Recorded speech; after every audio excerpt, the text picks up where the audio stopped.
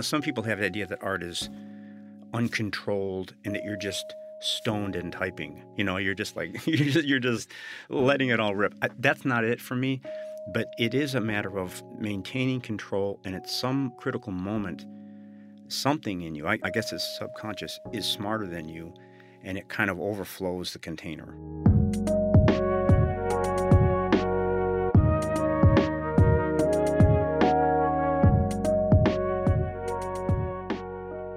Welcome to the Converge Lecture Series podcast, a co-production of 91.5 KRCC and Converge Lecture Series. I'm Jake Brownell. This is our first official episode of the podcast, and I can't think of a better guest to kick things off. George Saunders. He's a writer who's been dazzling readers for more than 2 decades with his essays, articles, short stories, and now his debut novel, Lincoln in the Bardo, which won the Man Booker Prize for Fiction last year. The book centers around one fateful night in a graveyard in Georgetown in 1862. Following the death of his 11-year-old son, Willie, a grief-stricken President Abraham Lincoln pays a visit to the crypt. Saunders tells the story through a combination of fragments from primary and secondary sources and the narration of a motley chorus of ghosts who live in the graveyard, souls stuck in a kind of purgatory between this world and the next. Saunders is a writer of extraordinary imagination, wit, and compassion.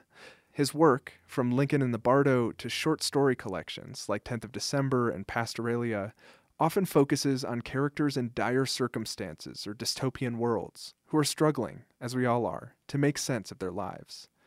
Saunders was invited to speak in Colorado Springs as part of Converge Lecture Series, which brings writers and poets to the city to share their reflections on art, life, and the topic of moral beauty. I reached him at a studio in California in the waning days of 2017. George Saunders, thank you so much for taking the time to speak with me today. Well, thanks for asking me. 2017 has been a big year for you. You put out your debut novel. You've won the Man Booker Prize, tons of acclaim. It's also been a pretty crazy year in America and in the world. How's this year been for you?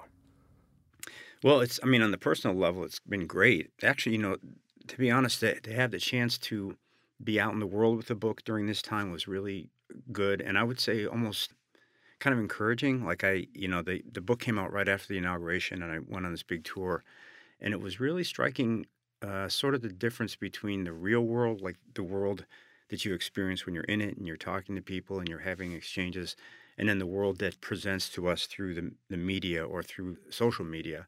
So I was actually kind of grateful that during this year I had a lot of time on the ground to talk to people and kind of, be reassured of their basic goodness, I guess.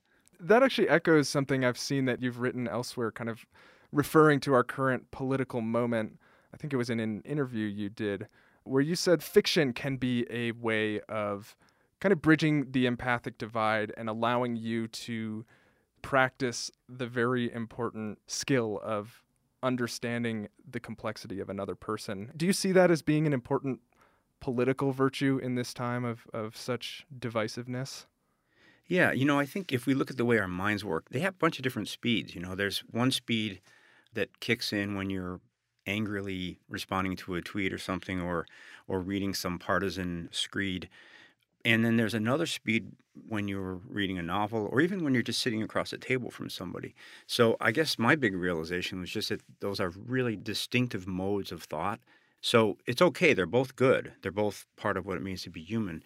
But I'm a little wary of the extent to which we're starting to think that the first mode, the kind of shallow, antagonistic, what I would call social media mode, is starting to be mistaken for reality. And it actually isn't reality. It's a very narrow construct in which we operate. And I just notice in myself that my empathic abilities decrease in that mode. So for now, I'm just kind of making a note of that, and also trying to resolve to spend a little more time in the latter mode, where I'm thinking and writing and talking to people at length rather than, quickly and antagonistically, if that makes sense. Sure, yeah. Along those lines, I've seen you describe reading as, quote, a form of prayer, a guided meditation that briefly makes us believe we're someone else, disrupting the delusion that we're permanent and at the center of the universe. Do you think of writing in similarly spiritual terms? I do, although, when you think of it that way, it's a bit of a buzzkill. I mean, it makes you self-conscious and you feel kind of like you're wearing angelic robes. So I just, for me, writing is a deeply pleasurable, kind of playful thing. But when I come out of it, I notice that my mind's been working in a different mode than it usually does. And I think you could approximate that mode by saying it's a little more patient, a little more curious. It has a better sense of humor. It's more willing to reside with this other person that is your character. You're making up some guy, and you notice that your first impulse might be to make fun of him or use him in some way. And as you write over many days or many weeks, he starts to come alive for you in a way. And almost automatically, you render him more of your sympathetic feelings. So that to me is almost like a side benefit of the practice of writing, which I just enjoy the practice, but I do notice that it makes you, maybe just wake up to the fact that other people are as real as you are. And the way you wake up to that is by spending a lot of mental time every day with this imaginary person. Trying to imagine what might be going on in another person's head. Yeah, and I think you're doing it so that the story doesn't stink, basically. You're making up a person, and your first pass is always a little facile and a little transparent. The reader can see what you're trying to do, and often they can feel some kind of agenda. And then as you work on the prose itself, of necessity, you start providing more detail, more specificity, more ambiguity. So I don't quite know why it works that way, but I know that it works that way. So if you dwell with some prose and you're trying to make it more energetic, you kind of nudge yourself into a different mode of thinking that I think is really rich and really productive and strangely powerful, because it's so watchful that it kind of puts you into I don't know, it feels like a very a strong state as opposed to a weak, agitated state. What was the first story that you ever wrote? Well, I wrote this.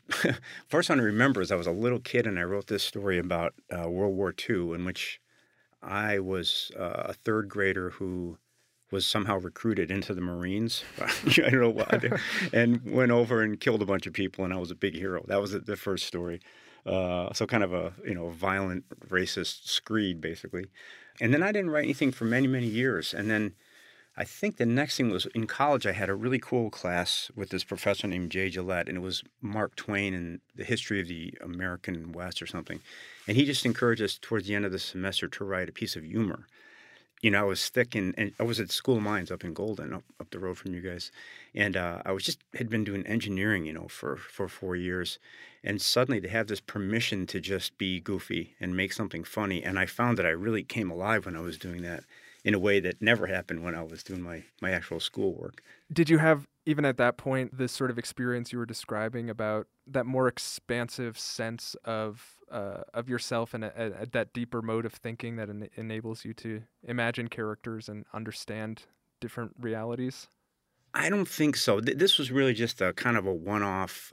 The thing it reminded me of at that time was, when you go to a party and you're feeling good and you make a joke and everybody laughs. It was more that kind of energy, which, that still is very important to me, that sense that writing should be kind of enlivening and entertaining, and it should, set up an enjoyable communication between you and your reader. So I had more of that sense. It was actually a little more like doing stand-up, I'd say, than actual, literature. And so you went to school for engineering, didn't necessarily have that kind of literary background, whatever that might be.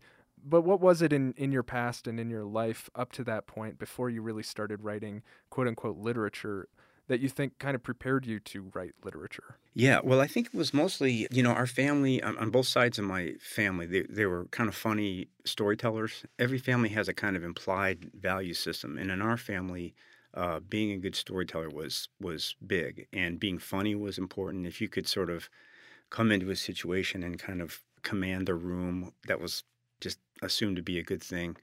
So I think that was probably most of it, that feeling of being communication, whether it's a joke or a story, being a way of kind of including the people around you in this experience. So I think that was an early thing. And then I'd had, when I was in third grade, I read a book called Johnny Tremain that a nun actually gave me as a special gift. And that opened something up in my head about, the power of style to communicate a very particular reality. And I remember that, reading this book and suddenly thinking in the writer's language. And so that was a little door that got thrown open early. But I think it was mostly just the idea that this, I always had a kind of an affection for life, a kind of a real sort of a tendency to imagine other lives, and that somehow translating into a desire to communicate with other people, make them laugh, make them feel comfortable. And you were raised Catholic, right? Very, yeah. And South Side of Chicago in the 70s Catholic, which is like uber Catholic. I know you're not, you don't identify as Catholic anymore. We can kind of get to that. But how do you think the Catholicism of your childhood informed who you are today and how you think about storytelling and characters? Well, it was a very earnest and maybe even extreme form of religion. It was assumed, it was in the air that if you had a religious belief, it should affect the way that you live. We were catching a strain of Catholicism that was kind of activist. I think now I can see it was inflected by Dorothy Day and some of those people, maybe Thomas Merton. So it was really interesting. I know, even at that age, at 5th or 6th grade, I knew that it was supposed to be uncool, but it came to me very vividly, the idea of somebody Jesus, who was so empathetic and so full of love that he could imagine out of his own experience, and he could actually elevate the people around him by his attention to them. And that really was very moving. And then the other thing that I think I retained was just the big metaphor that the Mass is, all the different colors and the different vestments and the incense and the songs. That was really powerful to me. And I, again, in spite of myself, I really looked forward to it. We'd go in as a school class and everybody would be complaining about it. But secretly, I was always looking forward to it, partly, I think, because I got into a state of mind during the Mass that now I can see was meditative. Everything would start to quiet down. So I thought it was wonderful. And then the other thing about the Mass, I think, is that in that setting, I could feel that there was a meaning that was being communicated that was actually subverbal. In other words, there were metaphors and there were things that were coming to me that weren't being stated overtly. And I think that was early training for art. The idea that you can talk about art and you can analyze it and reduce it to intellectual concepts, but a good work of art is doing a whole bunch of work under the surface that is sort of impossible to talk about, but it doesn't mean it's not happening. When did you sort of leave Catholicism? When did that schism happen for you? Actually, I would say it didn't. And, I moved away, like I think a lot of kids at that time, 7th or 8th grade, you got rebellious, and started asking obnoxious questions, in catechism. And then, didn't do anything overtly spiritual for most of my 20s. And then when we got married, my wife and I, we went to the Episcopal Church for a while and a Protestant church, and now we're Buddhist. But I feel like those early Catholic experiences are still very much alive in me. I don't go to a Catholic church anymore, but I would. I don't see it as an objectionable thing at all. So you still see it as part of your kind of spiritual identity on some level? 100%, yeah. And as I learn a little more about Buddhism, I can just feel that converging with those early Catholic experiences. Honestly, I'm just really grateful that I had those experiences when I was young, because it kind of puts a little bit of an anti-materialist vaccine into your body. If you have, as a young person, a powerful, let's call it a spiritual experience, I think you always have a longing for that again. And even if it's many years before you find a way to recreate that, the longing is still there. Maybe it's just the fact that you have some little taste that the literal isn't sufficient, that we can think and we can talk and we can analyze and we can conceptualize, but there are depths below that are very real, maybe more real than the literal. So years later, I think I recognized that longing for mystery when I first started writing well. Suddenly, my stories were saying things that I hadn't really meant for them to say, that I didn't really understand, but that I somehow still kind of approved of. And that actually really did remind me of those early church experiences. That's such a beautiful statement. The literal isn't sufficient. I mean, especially considering I think so much of what draws people to your writing, certainly what draws me to your writing, is the fact that there's something deeply philosophical about what you do, but it's obviously not. You're not writing works of philosophy. You're No. writing literature, you're writing art, you're writing things that are ambiguous in a way that a work of philosophy is not. Thanks. Is that part of the appeal of literature to you, that ambiguity? Yeah, because, as you're writing it, you lead yourself down that path as well. And, it would be something like this. You have an idea about the world. Of course, we have to have ideas about the world. You have this idea, and then somehow, whether it's reality or an artistic model, that idea gets complicated. And there's that split second of true, as you said, ambiguity, where you really don't have an opinion, but you have interesting inputs. So someone is saying, we have to live within the law and illegal immigrants can't be in the country. Okay, you have that belief. Then you meet somebody who's a 20-year-old whose parents brought her over. And in that split second where you can't reconcile your concept with reality, that's actually a really, I would say it's a sacred place, that moment of true confusion where you've gotten out of your own way a little bit. It's not very comforting to be in that situation. We scramble to get out of it. But for me, that moment where, in a funny way, you're setting yourself against yourself when you write a story. You make a character who comes out of your consciousness. That person has certain beliefs and desires. Then you complicate him or her with another character also created from your mind. And I think for me, the goal is to get to that kind of, I think of it as a Chekhovian space where you really don't know what you think. You don't know what the surface level banal you thinks. For me, the whole game is about producing that moment of temporary ambiguity that somehow people actually crave it and they find it beautiful when it happens. It's like Shakespeare is full of those contradictory moments. Absolutely. I mean, and that sounds a lot like Socrates, right? To sort of bring an argument to the edge of the absurd and leave you in a state of confusion. Yes, exactly. In your writing, I'm thinking of Lincoln in the Bardo right now, but you can engender that confusion in your reader in a really exciting way. Like I'm thinking of just the way that Lincoln in the Bardo starts out, these different voices. You're not really sure where you are, what's happening. It takes you a number of pages to really figure out the concept behind the book. Is that right? Putting a reader in a state of confusion? Is there something there that relates to that larger mission that you just outlined? Yeah, I think so. I think, there's a couple of principles. One is, as you engender these various stances, you want to make them as defensible as possible. A common mistake in satire is to make the opposition position really stupid and then run over and knock it over. But I think no matter what position you're trying to occupy, you make that as substantial and heartfelt as you can. And you recognize that whatever human being you're creating on the page is absolutely coming from you, which is a very weird idea. It means that we essentially have to assume that we contain everybody.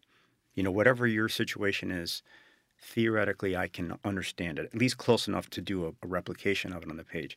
So if you are, as the first character in Lincoln in the Bardo, is this ghost, basically, who, was frustrated in love. He died on the brink of consummating his marriage. We can all be that person. We have sufficient imaginative capabilities to be him for 2 or 3 pages. Then you're done with him and you run around to the next person. So in some ways, in that book, there's something like 166 different voices.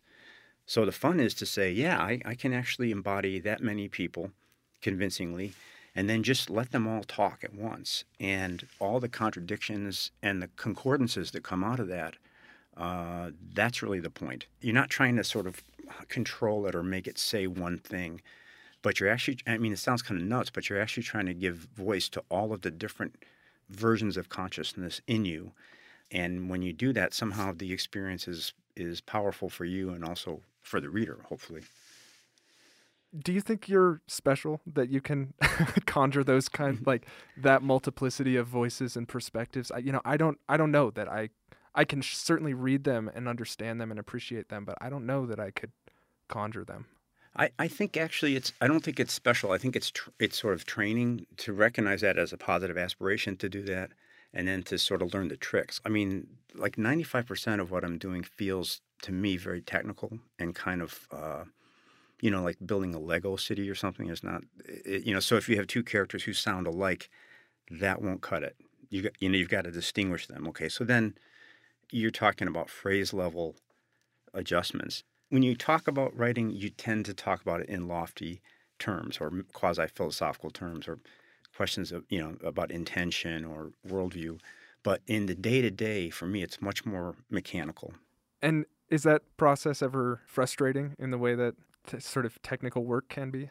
Sure, yeah. And the only thing that happens over the years is you start to recognize that frustrated feeling is just part of the game. Like if you're a football player and you get hit in the head, it hurts, and you know that you're doing it right, because you. So, but then the other thing that's kind of interesting is that, if we're talking about empathy, this sort of boring technical stuff that I'm talking about, where I'm trying to keep you in the fictive dream, lately I've been thinking that that's also a form of empathy, and it's my ability to imagine you, Jacob, my reader, in the most positive way is part of this interchange too. In other words, I mean, my early writing that was bad had a tendency to disregard the reader. The reader was below me, and her job was to sit there and be admiring no matter what I did. And over the years, you go, oh no, we're equal partners in this. The technical work that I'm doing is all about honoring you in a sense, to say, Jacob's just as smart as I am, just as engaged, so I can't phone any of this in. That's another way of describing this technical work. Much of your work is very, I guess, conceptual in that you kind of have an aha moment as a reader and say, okay, I kind of get the structure here. I kind of get sort of the world that I'm in. I'm starting to understand it. And it feels like you've really built an edifice. In the writing process, it sounds like it's that building that is the step-by-step, the thing that you're most focused on, rather than here's the moral, here's like what I'm hoping you're going to get out of this. For sure. Anything like that. Yeah. Yeah, realistically, I think what happens is you're aware of those thematic things and you're aware of the edifice you're making. And I think you have to kind of say, yeah, okay, so this is what I'm doing so far. But the hope is that some moment will come where you'll blow the whole thing up. Where, in other words, you might have some idea of the sort of moral scheme of your story, but you're hoping that something new will happen that will either overturn it or complicate it in some way. This idea that if you maintain control of your story 100% of the time, you're not really a storyteller. You're kind of a lecturer. Right. So what I notice is you'll be aware of certain, like in Lincoln, there's a pretty. I think in some ways it's a hard book to break the code. It takes a while, and some people just don't and put it down. But that was all very deliberate in the sense that over the 4 years of writing it, I was really experimenting with the form to try to maximize the emotional content, really. So there should be a moment where the reader goes, oh, okay, I see what you're doing. I'm with you. And then my part of it is then to hopefully do even more than you expected. Some people have the idea that art is uncontrolled and that you're just stoned and typing. You're just like you're just letting it all rip. That's not it for me. But it is a matter of maintaining control, and at some critical moment, something in you, I guess it's subconscious, is smarter than you, and it kind of overflows the container. That's the goal. And until that happens in a story, I don't really feel like it's done. But that's tricky because you can't summon it. It has to sort of be earned by the rigor of the process, I think, in some mysterious way. And it seems like it takes a bit of nerve to do like what you did in Lincoln in the Bardo, where it does take a bit of time to figure out what's going on, and where there is that confusion in the reader that you describe, to lead with that and to hope that people will stick with you. Do you ever worry about that when you're thinking about how to make a book accessible to an audience? Well, I think that, what you're doing when you're writing every day is worrying about that exactly in an active way. So you've been working on the book for 2 years. You sit down on Monday and start reading it, and you're asking all the questions that you're asking. In other words, is this too weird? Is it too inaccessible? Will anybody read it? But you're also saying to yourself, well, there's a method to this madness. I'm not being weird just to be weird.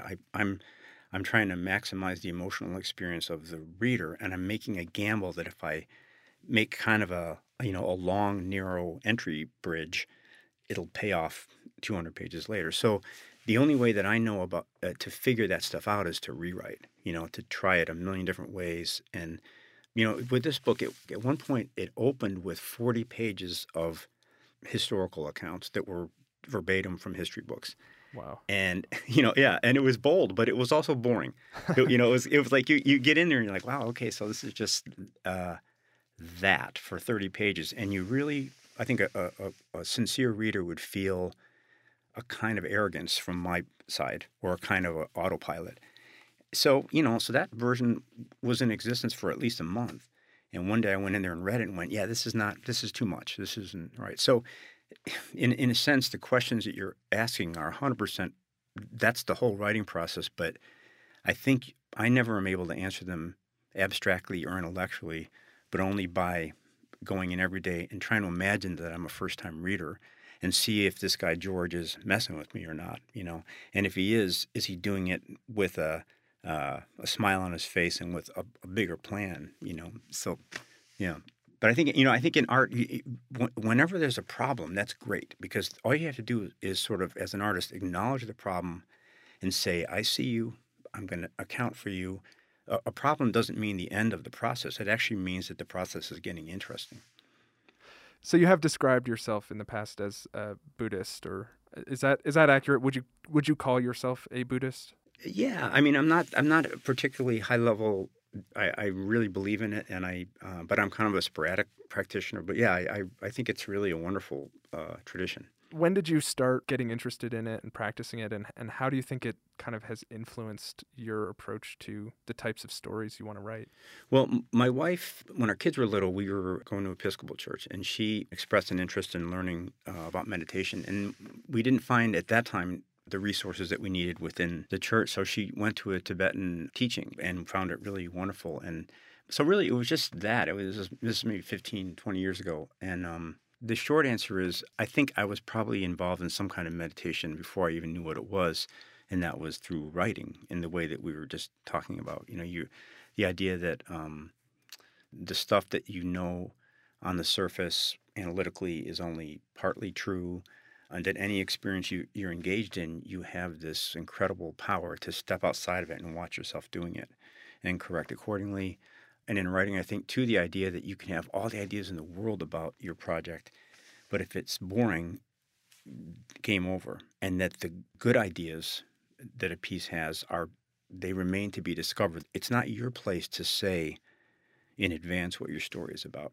Your job is to show up kind of openly and start doing basically energy assessment, adjusting the story until it has a really undeniable energy, and then it'll tell you what it's about.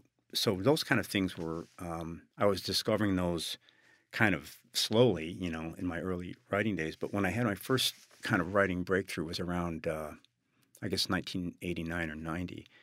And it was exactly what I'm describing. I was just typing for fun at work, basically.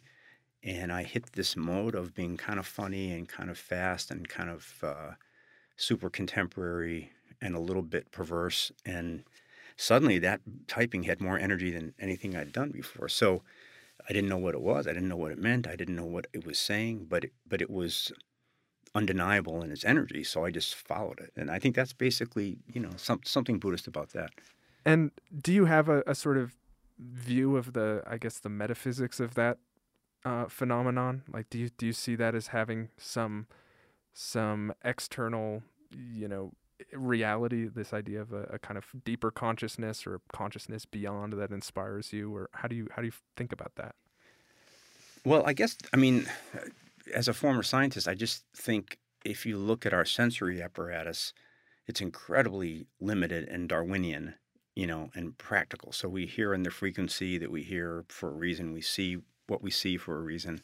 The brain is not, it's a very clumsy, incredibly beautiful, but it's a tool. And so just that, and that's maybe more a scientific perspective than a spiritual one, is to say the thing that seems so real to us every day when we wake up, our reality, is completely constructed by our minds, Now that's kind of a Gordian knot because even that thought is constructed.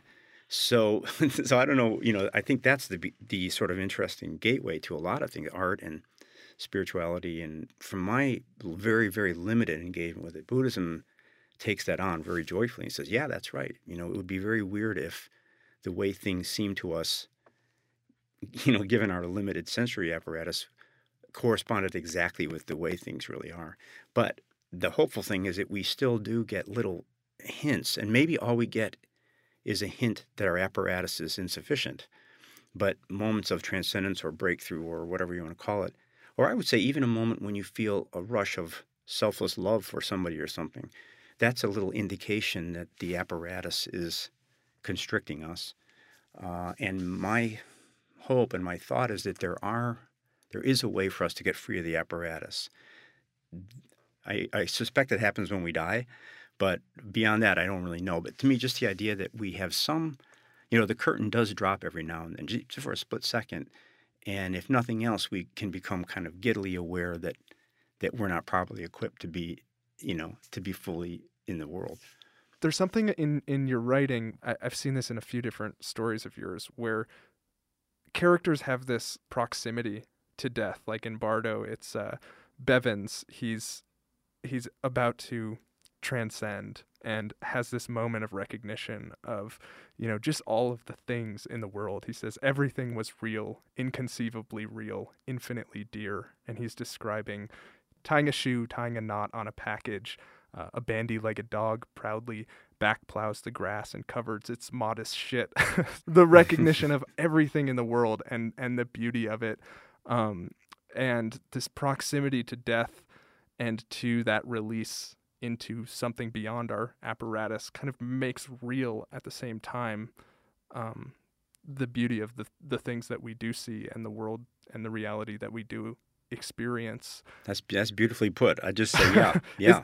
Is that something that, like, what inspires you to go to that place? Because it is a place that you've gone in a number of stories that I've seen. Have you had an experience like that inspires you, or is it more about your study of Buddhism and your experience of just sort of noticing the world? I think we all have those experiences. I mean, every day, if you're watching, a sudden feeling of fondness for the world, and then it'll go away. I mean, I had it wasn't a near death. It was a near death on a plane one time where the plane, an engine went out and all that. And I just noticed the next day that things were really great. Everything was great.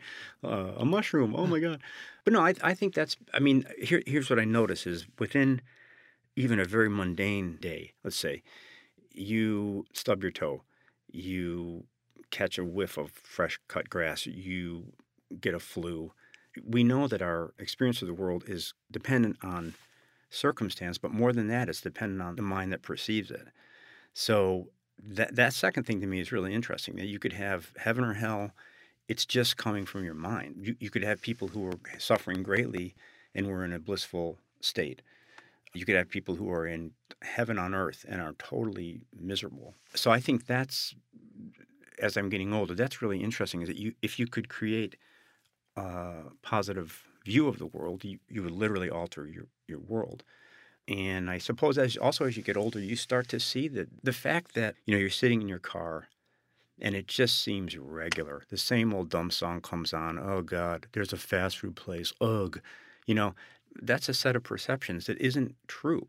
It's not false, but it's not true. It's a product of your mind. So I think as you get older, I do think there's a sense that you could develop an ability to see that even a split second of perception is an incredible gift that's not going to be yours forever, But also, in the section that you're talking about, there's another way of answering this, which is that, again, you're looking to make the prose energetic.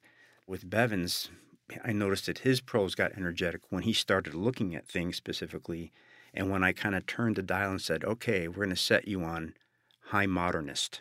You're allowed to have access to any linguistic tools you like, Mr. Bevins.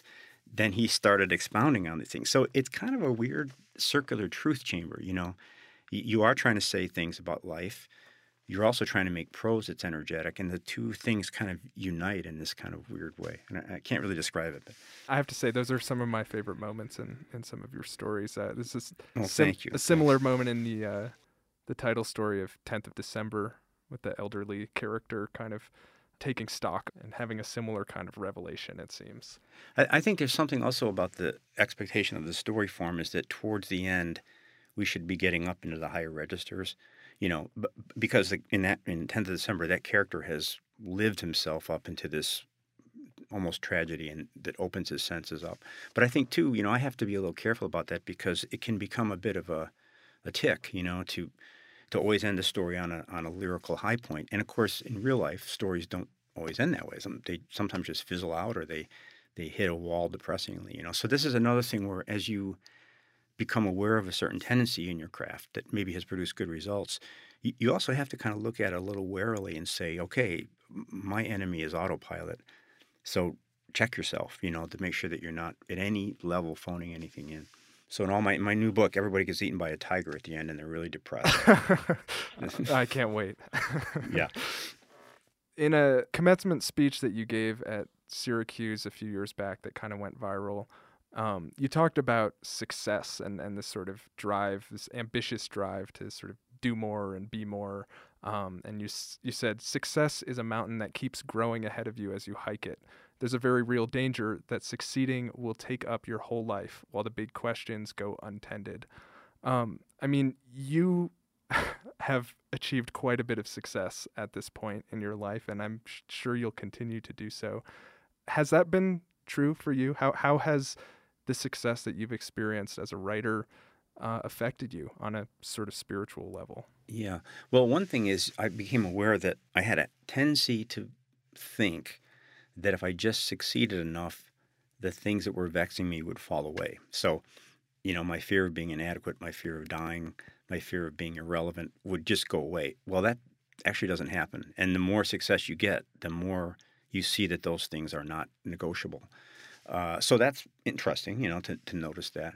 But I think in the metaphor of, the mountain that keeps appearing before you, I think the trick is to have a proper relation to what you're doing so that as the mountain continues to appear ahead of you, you continue to enjoy the climb. That's one thing. I know from myself, I think this is probably a weakness, but when I'm not working, I get a little depressed. I don't like relaxing, actually. I'm kind of a workaholic. So, all right, that's okay. My feeling is as long as you don't think that succeeding is going to change the essential dynamic, then you're okay. You can continue to work and succeed. Actually, you can use the success and the hard work to raise the stakes of the spiritual questions, So, to have a year like I've had, it should correspond to complete bliss, but it actually doesn't, I'm happy and I'm satisfied, but it also raises the question of what's next. And again, you kind of realize that if you kept producing books that were better and better than the previous book, you still die at the end. So that's kind of something to think about. But yeah, do you have an answer to that question, at least in the near future, of what's next, of what you'd like to accomplish? No, actually, the only answer I have is just to get back to work. And I think that for me, that's the tricky part is when you're not working, your mind says, what's next? And novel or short story? And I find that once I actually start working, those questions get subsumed in much smaller questions, like how's this paragraph doing?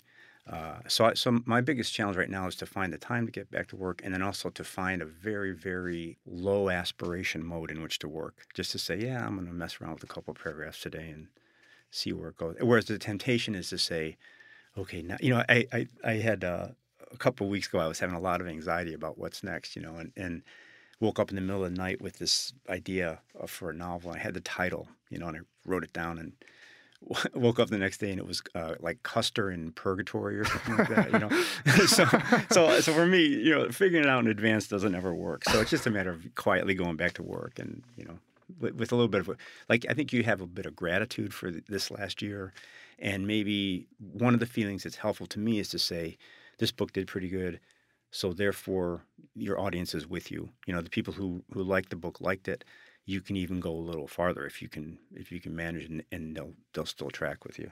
When you think about your legacy as a writer, obviously you're still writing it, but what do you hope to do for literary culture, if anything? What do you hope to sort of or human culture, or on any kind of grand scale?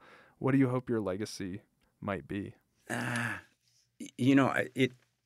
I could come up with something, and I will in a minute, but I would say parenthetically, functionally, it works better if I don't think about that, because those notions in me tend to get embodied kind of grandiosely, and it doesn't help. It just makes me freeze up a little bit. So, but I do. I mean, the one thing I feel somehow I like it when somebody reads one of my stories and feels more confident in her basic instincts. You know what I mean? Like when somebody has some something in them confirmed by a story, something good in them confirmed. I like that. I just like the idea of comforting, offering some kind of wry comfort to somebody who's reading it. Maybe they're having a hard time. The story saying, yeah, me too. My mind is a mess. I'm not a, particularly stable person. I'm all over the place. This story is kind of an indication that we're in the same game here. So I think comfort is something a word that I come back to in terms of the reader-writer interaction. Yeah. Well, and as a reader, I can say that I would say one of the things that is comforting about your work is that you manage to find some beauty in that confusion, in that feeling of fallenness, in this sort of profanity of life, that you manage to highlight something about it that feels like you can marvel at it on some level. Well, good. You know what I think? I was thinking today, when I look at my life to date, the one thing I notice, and this is a hard thing to write about, but there's the persistence of goodness, that there is in a human being some ability to both long for and recognize the light. To me, it seems like human beings basically are pretty much light dominated, but then we have all these things piled on top of us, habits and negativity and so on. So I think that, to me, is something that I'm trying to materialize in my own life, is the idea that actually maybe the world isn't darkness and light. It's mostly light. And we actually have access to it. And so I'm trying to think of ways every day that, or I'm trying to track that light and say, oh, I see you. Yeah, you're actually in me. Okay. And bring it out. And I think that's something that, literature is, in some ways, it's predisposed to remind us that darkness exists, which it certainly does, and that's a good thing to be reminded of. But I suppose one goal I set for myself is to try to be aware also that light is in the world, and it's a little harder to represent in fiction. So that's kind of a worthy goal. Well, George Saunders, I could keep you here all day asking you questions, but Well, they're great questions. I've enjoyed it so much. Well, thank you so much for taking the time to do this, and we so look forward to seeing you when you come out to Colorado Springs. It's like a homecoming for me, so I'm looking forward to it a lot.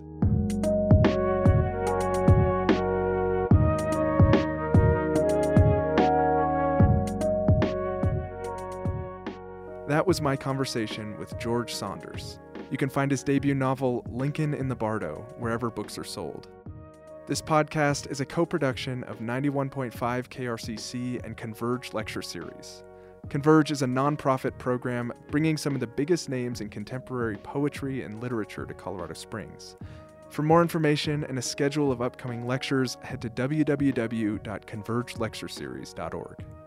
Stay tuned, we'll have more conversations like this one in the coming months here on the Converge Lecture Series podcast from 91.5 KRCC. Subscribe to the show on iTunes or Google Play, or head to krcc.org to get new episodes as soon as they're released. Thanks for listening. I'm Jake Brownell.